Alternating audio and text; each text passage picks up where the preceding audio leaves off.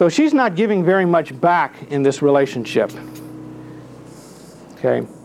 And so he's not getting many needs met in the relationship either. Well, one thing and as a result of that, we say he has some pain himself, and maybe he also has some of this pain from family of origin, and so he's carrying that. He's hurt too in this relationship.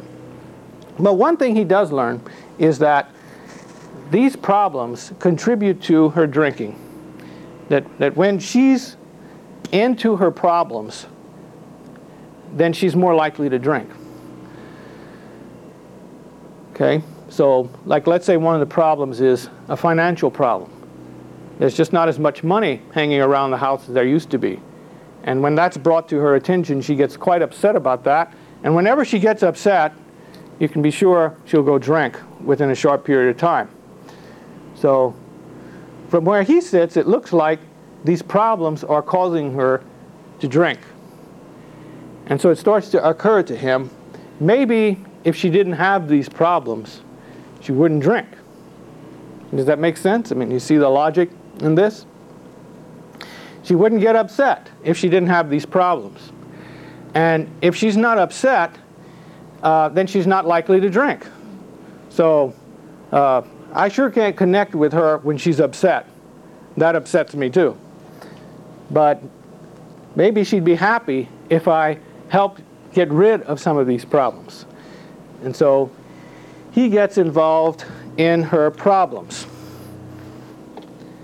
So he gets all involved in this stuff here, trying to remove these problems from her so she won't get upset. So he takes over some of her responsibilities at home. Let's say she used to cook, now he cooks. She used to get the kids ready for bed, now he does that. She used to cut the grass, now he does it. He's trying to soften her experience of the hard edges of life, you might say, so she won't get upset. The boss calls in at work, where is she today? And he takes care of it. Oh, she's sick. I'm taking her to the doctor. She gets a legal problem, and he gets all involved in handling it for her. And as a result of that, she's very grateful for that kind of attention. Okay, so it works in a sense. When he rescues her from some of these problems, she is glad about it. And so he learns pretty quickly this is a way to connect with her, is through her problems and managing her problems. So this is a kind of an intimacy that develops in this kind of relationship. Well, where is his attention in this relationship? In a healthy person, it's me to you and feeling to feeling, thought to thought, person to person. In an unhealthy relationship, he's got an eye out for the whole field of circumstances that surround her life, her consequences, her problems. So he's looking out for that all the time. Now, as this is going on, and he's getting some kind of positive return on it, the one thing that he doesn't see really clearly is that this doesn't stop her from drinking. His delusion is that it will, but it doesn't. Why doesn't it make her stop drinking? Well, because the reason an alcoholic drinks is not because they're trying to escape problems. The reason an alcoholic drinks the way they do is because they're an alcoholic. Now, if you got that logic, then we're on pretty good ground together. Alcoholics drink the way they do because they're alcoholics. And so if they don't have a problem to drink about, then there's a whole lot of other reasons to drink, right? Like euphoria. So we're not going to drink for relief today. My husband took care of that. Therefore, I can go out and just have a plain old good time, which is what I want anyway, to have a good time and no responsibilities and no consequences. That's addiction in a nutshell. Does anybody in here identify with that attitude? It's a pretty common attitude, isn't it? to have a good time and no responsibilities and no consequences from this good time. I mean, I smoked cigarettes for 10 years, and it's exactly what I wanted with my smoking was don't tell me about lung cancer and all that, just tell me this is good for me, that it's like oat bran or something, and that's what I want to hear. So she doesn't stop drinking. So he has to figure out what next to do, how to keep trying harder and harder to make her stop drinking so that they can have a kind of intimacy again. And in some cases, he may be trying to manage her whole lifestyle, not only to have more intimacy, but to have less abuse. Okay, that's a very big part of it in some of these relationships, is a real definite abuse factor. So maybe I can't get anything good out of this relationship, but if I can at least cut down on the abuse, especially the verbal abuse, which is the worst kind. I mean, physical abuse is really bad too. I don't want to minimize that. But in most relationships, it's the verbal abuse that really takes its toll. The day in and day out, name calling and judging motives and scapegoating and all that kind of stuff is what kills us. And that's what contributes to his pain too, is all this abuse.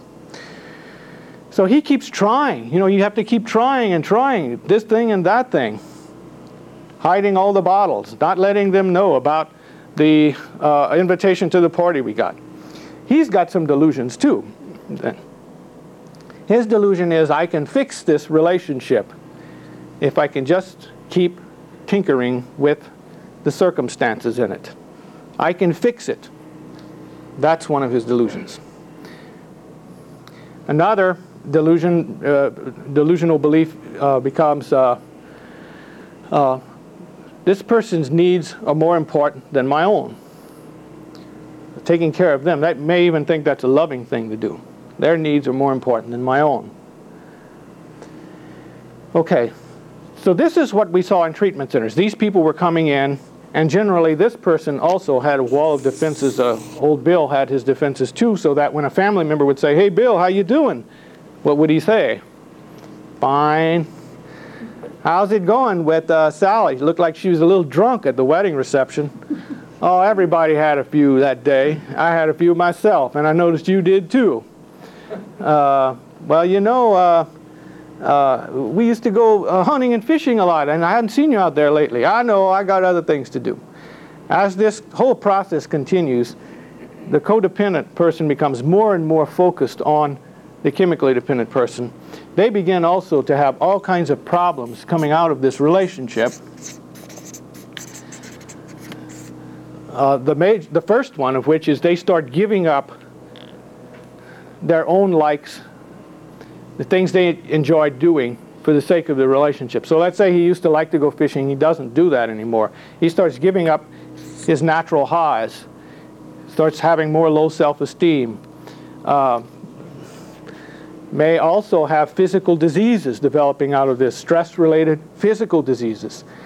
May also have legal problems of their own, financial problems, problems with work. You get the same kind of situation on both sides here. And so it was kind of a mirror addiction, where codependency is mirroring the chemical dependency. And so this is what we saw in treatment centers, and this is what we presented to them. And then we could go on and draw what's happened to the children in this family to complete the picture, how they cope with this situation. And as we present these lectures, people are sitting there saying, "Yeah, that's me, and that's what happened," and finally this all makes sense. So like I say, they've been voting with their pocketbooks and their feet because this makes sense to them. They see their lives presented, and they see how these dynamics work. Okay. Now this particular type of codependency is what we mean by the caretaking type. And caretaking types of codependencies happen when we find ourselves in a relationship with a person that we perceive ourselves to need for the sake of our own well-being and harmony. And because we need that person or need something from them and we're not getting it, then we try to get them restored by managing some circumstances in their life so that they won't have problems and maybe they'll be grateful to us. So we rescue them, we take control of situations, we do for them what they should do for themselves. Okay? The name we give to this kind of caretaking is called enabling. I know that has a very different connotation in ministry, but in the field of addiction, enabling means you're taking the responsibility for another person's problems or responsibilities or duties or obligations. You're taking over from them what they should be doing themselves. And it doesn't help them get better, it helps them get worse. That by removing these problems from Sally, Bill is actually enabling her to get worse in her alcoholism. And you say, how does he do that? Well, because she doesn't have any consequences to deal with from her alcoholism. And consequences are or you might say God's gift to any addict is a way of turning this destructive process around. When we remove from people the consequences of their behavior, we give them permission to get sicker. In fact, we're supporting them in their sickness. And we're getting sick too while we do that. So that's what enabling is, and that's what caretaking kind of codependency is.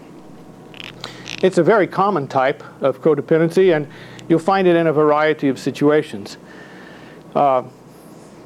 Certainly in a marital relationship where addiction develops, you will almost always find a caretaking type of codependent response develop.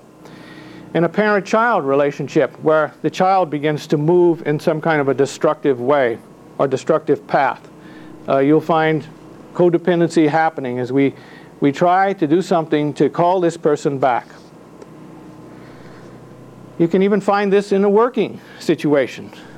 I don't want to say even, as though that's a great exception, but suppose you're in some kind of a group entrusted with some kind of a project, and one of the people in the group is not really pulling their weight. Okay? But the group has to get this project done, whether that person's pulling their weight or not. What do the other people have to do? They have to, in a sense, take over some of those responsibilities that rightly belong to this person so that the project will come out, because if it doesn't come out, that affects you. That's always the bind that the caretaking codependent finds themselves in, is if I don't do something, this is really going to mess me up too. If I don't do something to get this alcoholic to stop drinking, I'm going to get worse. I'm getting sick. So I got to do something. And we say that about our coworker. If we don't do, okay, they're a lazy bum. Maybe we'll be able to talk about that someday with the boss. But if they don't do something, if they're not going to do it, then we're going to have to do it. Because if we don't get it done, well, that's bad for us. So this happens in many, many situations. And that has been the news of the last 5 years, is seeing how this little model here is applicable in a wide variety of situations. Maybe this is also, maybe Bill can be identified with, you might even say a person in the pew. And Sally could be identified with, let's say, the pastor. Let's say the pastor has some kind of a problem, and the congregation is enabling that problem to get worse through caretaking kinds of responses. And there have even been some books out on that, how codependency comes into the church and affects us. So there's a wide variety of applications here. Generally, if we have codependency in one of our relationships, it will show up in almost all of our relationships. Even our relationship with God will bring something of codependency into that. Wanting to do good things for God so that God will give us something in return. That's probably a major contributing factor in the whole theology of salvation by works, is a codependent mindset that says you really have to give God something for God to give you grace. There's a conditional love factor at work there. Another couple of things that have happened in the last few years is to see that there's an even wider application of codependency beyond the caretaking types. The second one on page 2, well, first let's say caretakers relate to others primarily through roles that put them in a position of the giver, helper, supporter, nurturer. Everyone's needs are more important than my own. And as we say, this person often gets into that because they are tied to another unhealthy person, and that unhealthy person is adversely affecting their life. And they don't want that to continue, so they do all that they know how to do.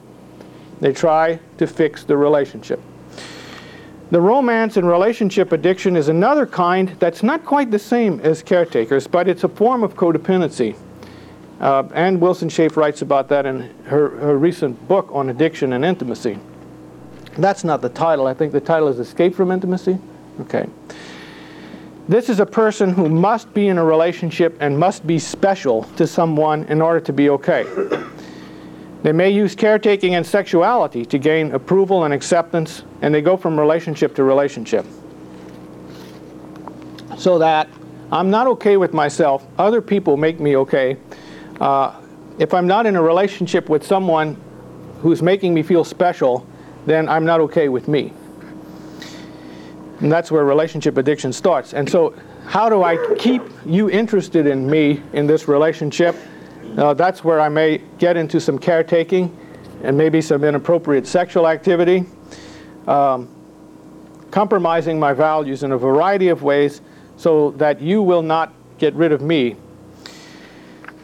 We call it a type of codependency because, again, it's making our happiness and unhappiness the result of how other people treat us. We're placing that in their hands. This is the same thing that happens to the caretaker.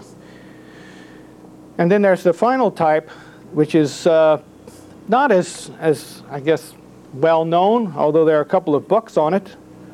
One called The Messiah Complex, or it's called When Helping You is Hurting Me, by Carmen Renee Berry. This is a person whose well-being is focused, well, their well-being is determined not by one person in a special relationship, but by being in a, quote, special relationship with a group of people. The Messiah is the savior of the family, savior of the church community, savior of the world even. They're very over-responsible. They frequently don't ask for help when they need help, and they try to make themselves indispensable. They are needed by this group. And that's where they get their feeling of being okay. This group can't make it without me. And they will do everything they can to set up their job in the group so that that is in fact true. Generally by sitting in the middle of the information these days is how we do that. We have information that no one else has, but they need. So we're special and indispensable and needed and therefore okay. The Messiah also has a burden of over-responsibility. They feel if I don't do it, it won't get done. So they can frequently overwork. Again, these three types are different enough that they deserve separate kind of recognition. But frequently you find them all active in the same person. Certainly the first two types, caretakers and relationship addicts, you always find those two together. Although you can certainly find caretakers who are not relationship addicts. So that like when a relationship ends, they won't necessarily run to another relationship quickly, like a relationship addict will. I have a family member who's a relationship addict, for example, and when one relationship ends, even if it's gone on for 18 months, within 2 weeks, he'll be in another one. And, oh, this time it's the perfect person. You know, this time, I don't know why it took me so long to find this person. And that'll go on for a while. And, you know, of course, a few months down the road, it's not so good anymore. And it's over. And then they're quickly into another relationship. But not all caretakers do that. Sometimes the relationship will end for a caretaking type, and they'll just kind of, you know, be hurting and wounded there, and won't rebound into another. Maybe they'll start caretaking their children more, or their grandchildren, or everyone at work, or something like that. Okay, I'm going to stop there because what I've laid out here is just the basic concept of codependency, as we understand it in the field of addiction and recovery. Not just the concept, but the dynamics are laid out. And to see if, first of all, you're with me, or you're following what I've presented, and what might be some questions you would have that would help to clarify this some more. You can talk about anything. Anybody have anything?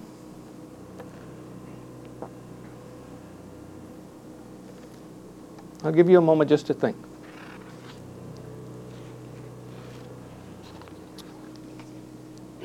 Yes? I can see patterns developing in the nature of religious obedience to a superior.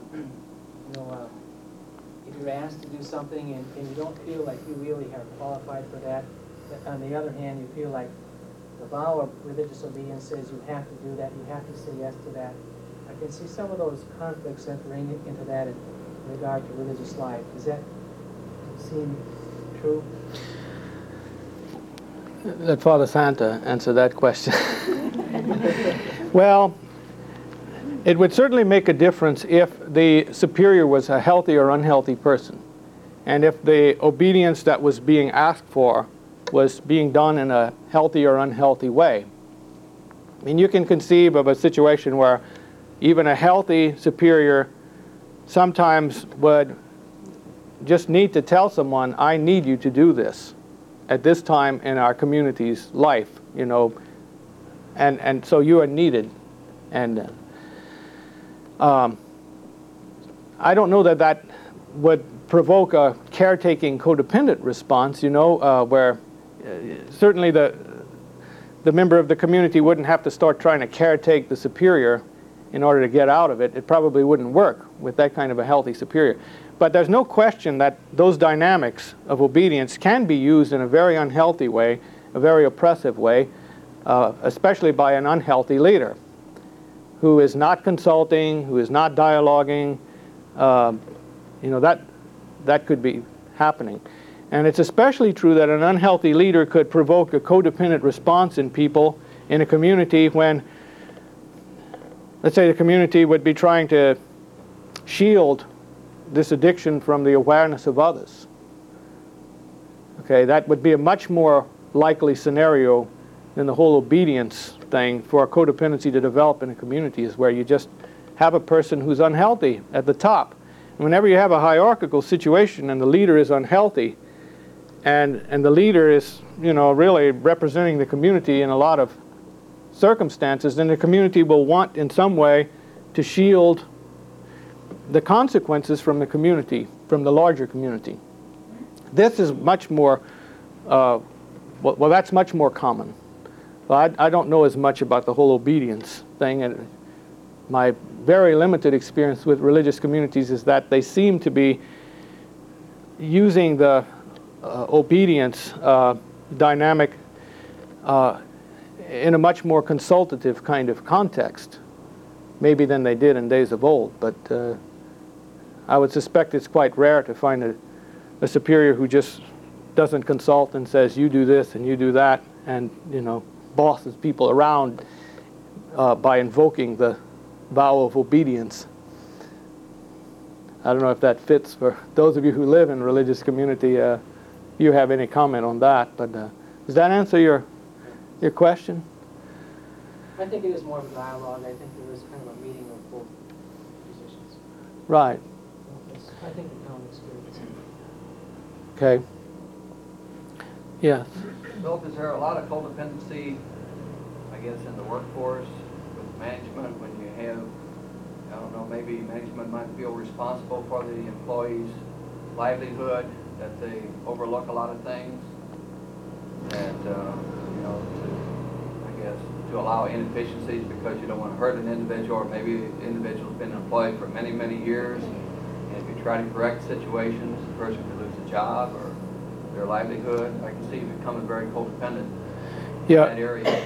Managers certainly can be, when the manager is kind of, let's say, I don't want to say under the gun, but at least pressured to produce something in a department. Okay? And the lack of production reflects back on you, the manager. So you could. What if it doesn't even reflect back on you, though, but you condone because you don't want to disrupt something or disrupt an individual. Yeah, right. Well, there certainly is a sense in which the failure to confront situations that need to be confronted can contribute to some codependent dynamics in the workforce. Wherever, we avoid that, we allow irresponsibility and unhealthiness to be permitted. And depending on what, it's hard to generalize about some of this, but I've certainly seen enough of it, even at a retreat center where I work, where, let's say, a person starts slipping on the job, and you make small allowances for it, and then first thing you know, someone else is moving in to cover for that, and they do that often enough that they start to feel that that's part of their job description. And the biggest danger, or the most immediate danger, is that boundaries become confused. Okay, you know what I mean by boundaries? I mean what's mine to do and what's yours to do. But what happens in this situation between old Billy and Sally is what can happen in any situation, even in the workplace, where I'm no longer clear about what's my problem and what's your problem. In the unhealthiest of situations, which some managers will even create, they'll even say this, is that what's your problem is my problem. What's my problem is your problem. Okay? They're trying to kind of say we're all in this together, but on the other hand, everybody feels responsible for everyone else's inadequacies and failures, and you might carry some unnecessary guilt for something you didn't even do. Now, whenever we start to be unclear about boundaries, then we start to enter into a relational pattern that these two people exhibit. It's called enmeshment. Okay? You might, those of you who've seen the book Lessons in Loving, and I know you've all seen it from the outside, maybe some of you have even seen it from the inside, would see that a healthy relationship would look like this, where two people would be connected but separate. Well, in an unhealthy relationship, they would look like this, where they're connected but there's no separation. And what gives us separation is boundaries. And when boundaries are lost, then we're all in each other's business and having a lot of feelings about that. Yes? Isn't there a genetic connection with Sally's position here? Sally was the alcoholic. In her family? There could be, yeah. I just made a little passing reference to that whole topic of genetics and alcoholism, but there's a pretty good body of evidence for a genetic component in alcoholism. And there are several different kinds of genetic factors there. There's a father-to-son type, and there's a mother-to-daughter type, and there's a type 1 and a type 2. And like I say, I don't have time to get into all of that, but it's pretty clear that there's something going on. Remember, alcohol is it's not a behavior addiction, it's a substance addiction. And that means it comes into the body, and the body has to process this drug. So there has to be a physiological factor at work in alcoholism that's a little different from codependency, which is a process addiction or relationship addiction, which is more about the mind and feeling than it is about the body. So if you don't have this ability to develop a tolerance to alcohol, to like the way it makes you feel, to not have terrible hangovers, if you don't have that, you probably won't become an alcoholic. If you have that, it doesn't mean you will become an alcoholic. But if you drink regularly enough, and we might even say for the wrong reasons, at least for a while, then there's a really good chance that you will develop it. Okay? And there's a lot of evidence for that. Now, so let's say a person comes from a troubled family and they have the genetic thing for alcoholism. There's a good chance they'll become an alcoholic. Let's say a person comes from a troubled family, but they don't have the genetic factor for alcoholism. Well, they'll just find another addiction. Okay? That's what most people do. Can excessive compulsive behavior in any way relate to this? Sure. Almost all addicts are obsessive compulsive in some way. Now, there is a formal psychiatric diagnosis called obsessive compulsive behavior that's not always necessarily related to alcoholism or any addiction. You know, the person who has to get up and check the alarm clock 10 times before they go to bed, and they know they checked it. They'll get up again and check it just to see if they set it, and they'll go back and lie down, and well, I'll check it one more time to see if it's that kind of stuff. And there's all kind of, you know, clean the table and then clean it again, and it can be focused in all different kinds of ways. Some of that is an offshoot of addiction, but some of it is a separate psychiatric illness in its own right, and I might say a very miserable kind of addiction. Well, it's addiction in the sense that you can't stop it, but it's not an addiction in the sense that you're using a fix to get relief from numb feelings, okay? It's just a glitch of sorts in the way that information is processed in the brain, where there's some kind of a loop that's established where, you know, you can't turn this thing off. I mean, everybody has the experience of some catchy little advertising song going on in your mind, right? And you don't like it, but eventually it passes away. But in some people, you know, it goes on for years and years and years. You wake up in the morning, Brill cream, a little dabble, do you? And this thing goes on all day, all night, every night, for years and years. That's misery, isn't it? Sure. Okay. So it's a loop of sorts that happens there, and sometimes they can deal with that with drugs that break up the circuits or something. They don't always know what drugs do. They just try things, and some of them work. So they. Any other questions or comments about this? Yes. Back to Bill and Sally. We're talking about codependency as a personality trait in a way, because you're talking about caretaker.